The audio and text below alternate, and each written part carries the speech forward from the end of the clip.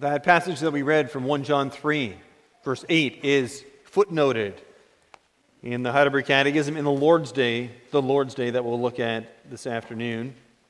That's Lord's Day 48. So I invite you to open up your books of praise.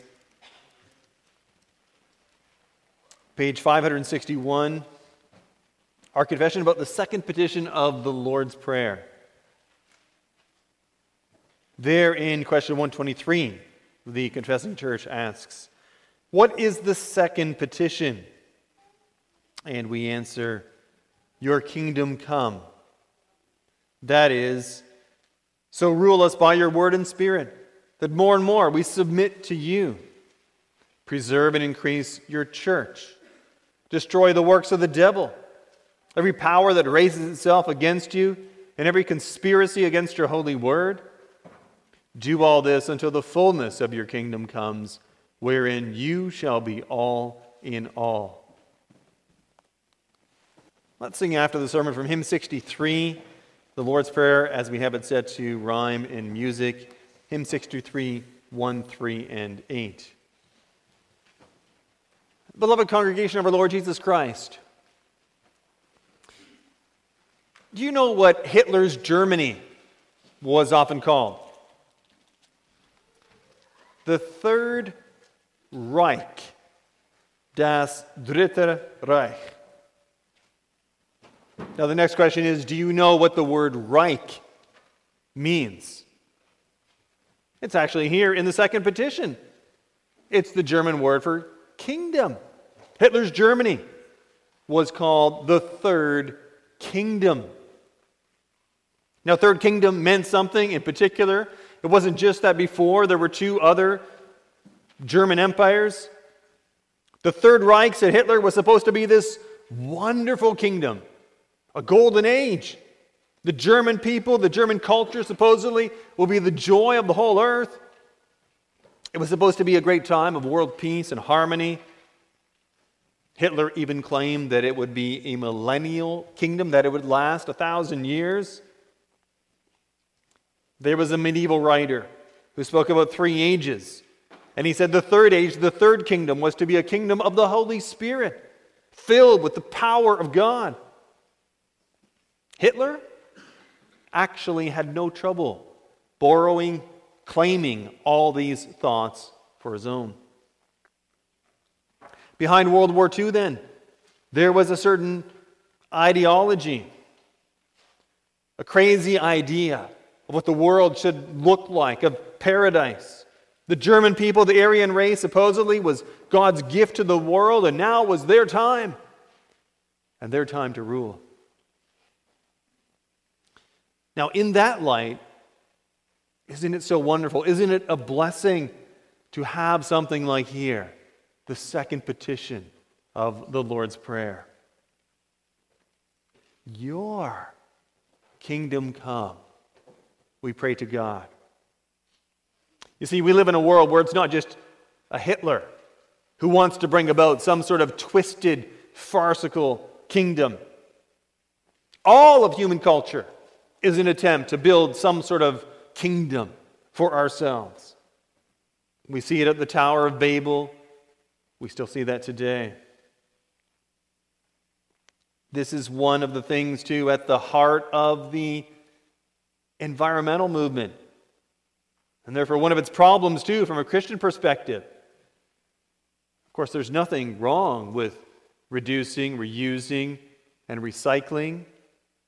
And Christians, in a way, we should sort of be leaders in the care of the world because we know it to be God's creation. But yet in our world, so much more is going on than this. The green movement has become the new religion. And it's a very convenient religion too.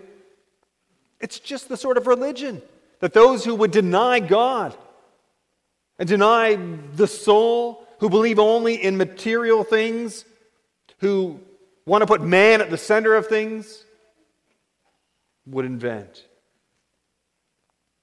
It's somewhat intoxicating to be a climate crusader because you get to be involved with the salvation of a whole planet.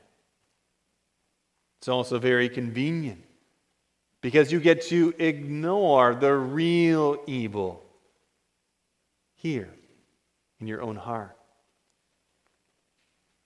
Well, here in the Lord's Prayer, we have a wonderful antidote to all of that. The Lord Jesus Christ, in this daily prayer, give us your daily bread, He teaches us to pray then on a regular basis and to take our stand against the world around us, to refuse to be drawn into its agenda, to all these secular, godless religions. Your kingdom come. Not our kingdom, not my kingdom, not the kingdom the world around me is busy with. Something different, something far greater. I put the sermon then under this theme. Christ teaches us to pray for God's kingdom to come. And we'll look at that we pray this conscious of the rebellion of our sin, ourselves and the devil, and also the world. Now let's look just a bit more at this word kingdom.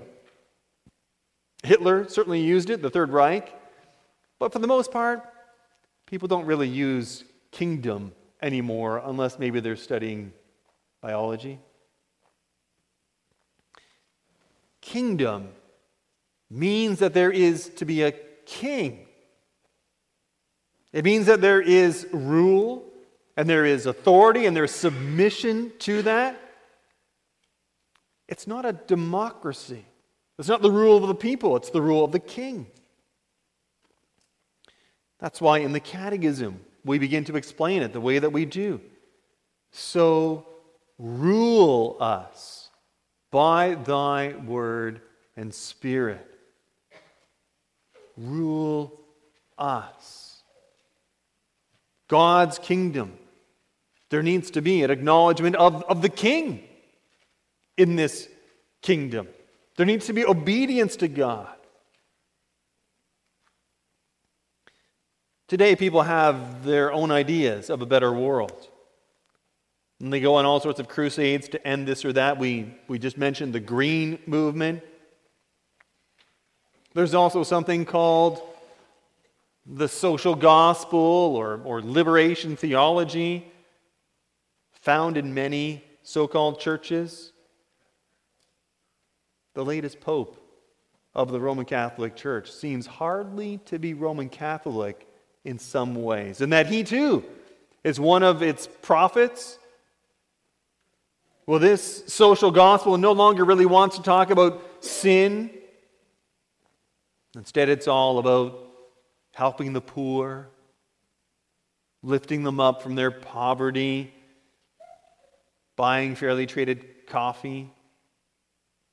Some of this perhaps isn't too bad.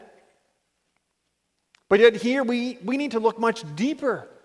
We need to pray, recognizing there's a far greater evil in the world than simply poverty or imbalanced social structures. Your kingdom come. Yeah, first of all, here, in my own heart, in my own rebellious heart.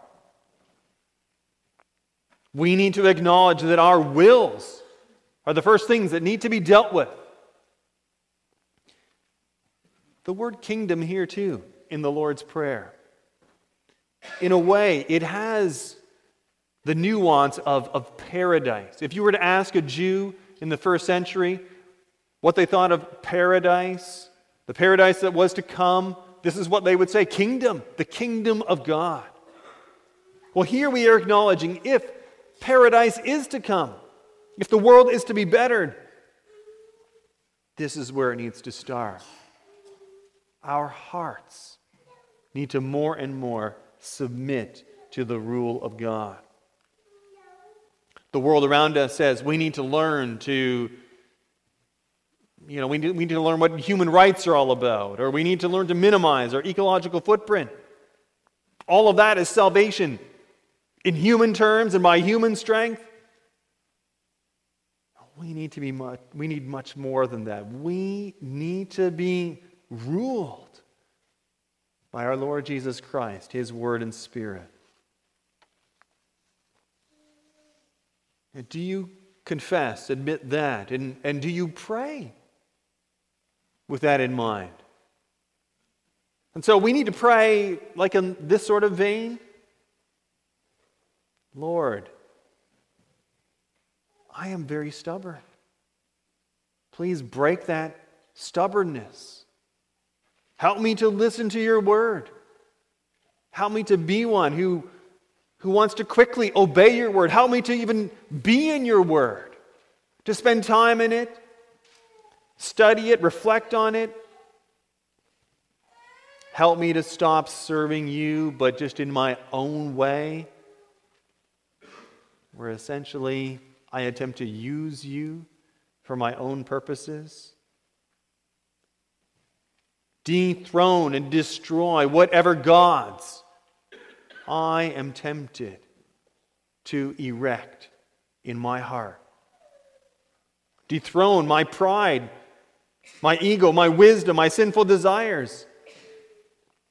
Help me to be jealous that you alone have my supreme allegiance. Change my very attitude. The Catechism here, well, it talks about that more and more we submit to you. You can see the Catechism is trying to capture there an attitude where this is your joy, where more and more you bend your neck, you submit to whatever God tells you. Give me a teachable spirit, Lord. Your kingdom come. It means, Lord, remove all that is in me that opposes you. Help me to crucify myself. Whatever your word tells me to do. Sometimes where I find it very challenging. Perhaps that I need to give of my first fruits. Perhaps that I need to pursue a relationship only with another faithful, committed believer and Christian. Help me to listen and not to squirm out of that. We also need to pray this for all believers, for the whole church. Is that your desire? Also for your brothers and sisters, for the church here at Owen Sound? Do you pray for a church that loves the Word of God, that hungers and thirsts for it, that loves to listen to it and submit to it? Do you pray that parents would have the Word of God in their hearts and on their lips, who are passionate then to teach and to instruct their children, conscious too of the rebellion of their own children, not just to themselves, but ultimately to God? Do you pray that there would be elders who are in the Word, who are good shepherds, because this is what they do? They bring the Word, and they feed and they tend the sheep.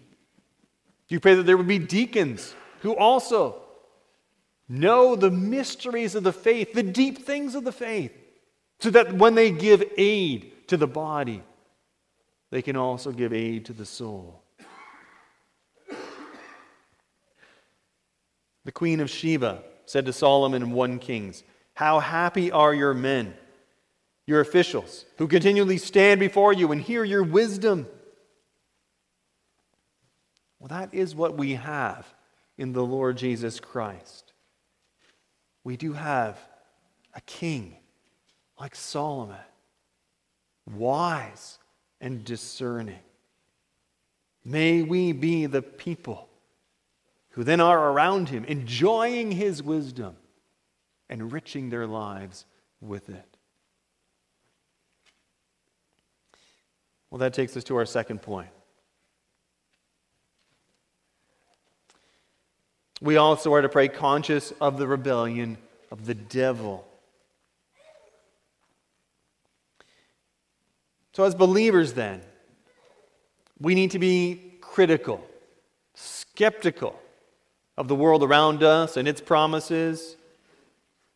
We need to recognize that as sinners, we're not going to get this right. What the good life, what the happy life looks like. Sin is always going to be there, twisting things, fooling us. But we also need to be aware there is a devil. A devil who wants nothing but to destroy the works of God. A devil then who loves to also rage here against God's king and against God's kingdom. And so we also pray, destroy the works of the devil, every power that raises itself against you. John tells us there in his first letter, the reason the Son of God came was to destroy the works of the devil. Just read through your New Testament. Look at the Gospels. Look at the miracles of the Lord Jesus Christ. There you see what this kingdom is all about. That when the Jews so often thought the Savior needed to deal with the Romans, well, Christ deals with demons and devils among the very people of God. Can there be those exorcisms, casting out demons still today? Those things certainly can happen. But at any rate, in the New Testament, what you see, these miracles of Christ are a sign of what His kingdom is all about. That He's come to deal with things far worse than what the Jews and even the disciples thought He had to deal with. The kingdom of God then comes into a world distorted by sin, a world under the thumb of no one less than the devil. The kingdom of God needs to come in power and judgment. Destroy the works of the devil. What are those works? Well, we might think of cults, false religion, false Christianity. In John 8, the Lord Jesus says of the Jews who will not accept Him, that they are of their father, the devil. Jews who had the Bible, who knew there was only one God, yet they are of their father, the devil. Wherever there is a denial of the Lord Jesus Christ, in His glory, in His uniqueness, in His grace, that is the devil's work. And we need to pray that it would be destroyed and that the Lord Jesus Christ would be held high as the only Savior, as the only one in this world who reveals and shows to us God. We can also here think of a life filled with sin. In Ephesians 2, the Apostle Paul says, the kingdom of the devil is filled with the desires of the flesh. And he connects that to the power of the devil. Our popular culture often associates the work of the devil with strange phenomenon, mysterious happenings, things like that. But then the very obvious is missed. The devil's first fascination is with godlessness and immorality and indulgence. Where is the strongest bastion of Satan and sin in the world? Is it in communism? Is it in capitalism? Is it in Hollywood? Well, we need to be more precise than that. It's in the hearts of people who cast off all restraint and who do what they want. 1 John 3:8 tells us, the one who does what is sinful is of the devil.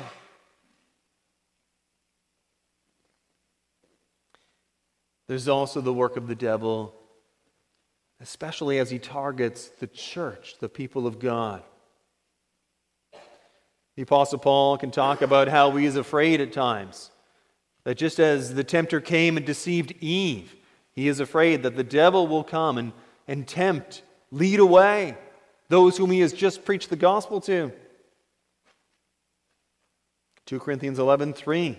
He fears that they would be led away from their sincere and pure devotion to Christ. He also talks about the schemes of the devil, where the devil attempts to divide the church and conquer it. 2 Corinthians 2:11. Destroy the works of the devil. And that's also in our own midst, where church members start forming their own little groups that build walls, groups that maybe look down on others, where pride festers and division grows, where there's friction and hurts and believers cannot seem to get past those hurts. That is also of the devil. He loves to sow hatred and division. And we need to pray that it be torn down. Then there's also the devil's work to discredit the Word of God. In the same breath, here in the Catechism, we say, destroy every conspiracy against your holy Word. This too has been the devil's agenda since the beginning. And he knows, often more than we do, how much hinges and rests on the Word of God. How did he destroy that first paradise, the original kingdom of God? Did God really say, you will not really die? The devil still today is up to the same old tricks. It's shocking, the urban legends that are circulated these days about, let's say, the Bible and its formation. Have you heard this? That supposedly Constantine, the Emperor Constantine, determined our New Testament? And that out of 80 or so Gospels, he was the one, he said, these four, Matthew, Mark, Luke, and John, I like them. They served his political purposes. So he said, these are going to be the Gospels of the church.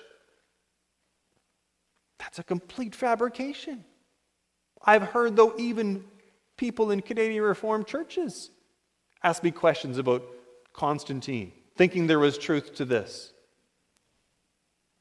Or how about the idea, too, that our English Bibles are just a translation of a translation of a translation of a translation, and so on. And like the game of telephone, well, we have no way of really being sure of what God originally said. That, too, was a complete lie. John Lennon is famous for saying, I believe what Jesus and Muhammad and Buddha said was right, it's just the translations have got it wrong. There is a conspiracy against the Word of God. You may doubt whether man set foot on the moon. You may doubt whether the earth is round. But all of us need to agree here, there is a conspiracy against the Word of God. The Word of God is targeted, put under such scrutiny. An evangelist to Muslims once told me, if the Quran, the holy book of Islam, was targeted the way the Bible was, well, you wouldn't want to know the reaction. We need to be prepared to answer all these mistruths and lies about the Word of God.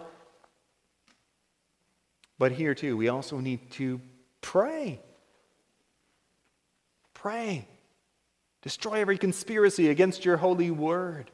Pray that the Word of God be respected and reverenced. Pray that the Word of God be treasured, first of all, among the people of God. For if it's not treasured in our midst, where will it be treasured? For the Word of God to be preached as the Word of God, with power, with humility, but also with conviction. That takes us to our third point.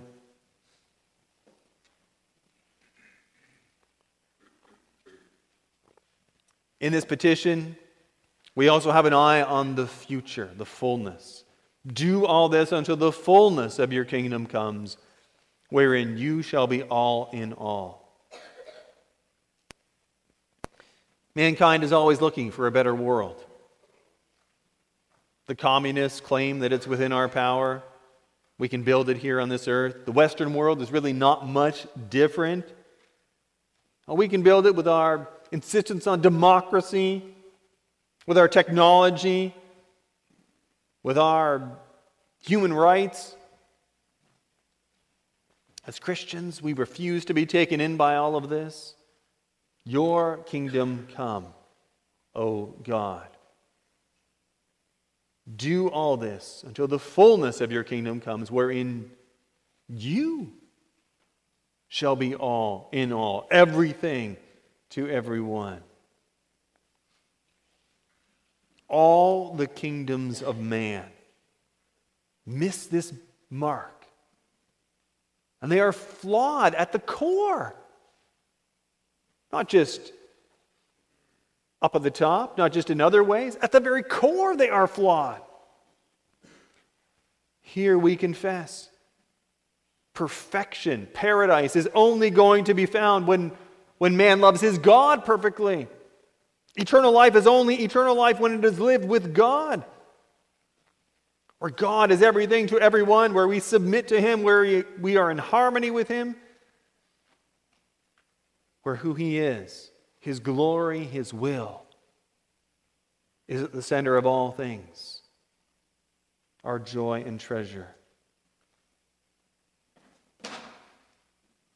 And this, to pray for this, is no mirage. There's nothing vain about this. Here in the Lord's Prayer, the Lord Jesus Christ is teaching us what He has come to do, what we can yearn for. He's revealing Himself. He has come, the King after God's own heart, the great King of whom David and Solomon were but a shadow, who will bring the great kingdom of God. The one who pours out His Spirit. The Spirit who brings that kingdom as He lives and dwells in us. What sort of things do we pray for? If I were to look at your prayers over the space of the week, I think that'd be an interesting thing. Or if you were to look at mine. We pray maybe for health and strength. We pray for a blessing in this area or that area of life. We pray for healing. For someone, the Lord would be with them. There's nothing wrong with praying all those sorts of things. But our prayer life needs to be richer and deeper. God's kingdom must come. That kingdom that smashes all the kingdoms of man, the kingdom of the devil. And every day again, we must yearn for it in hope, in prayer. Amen.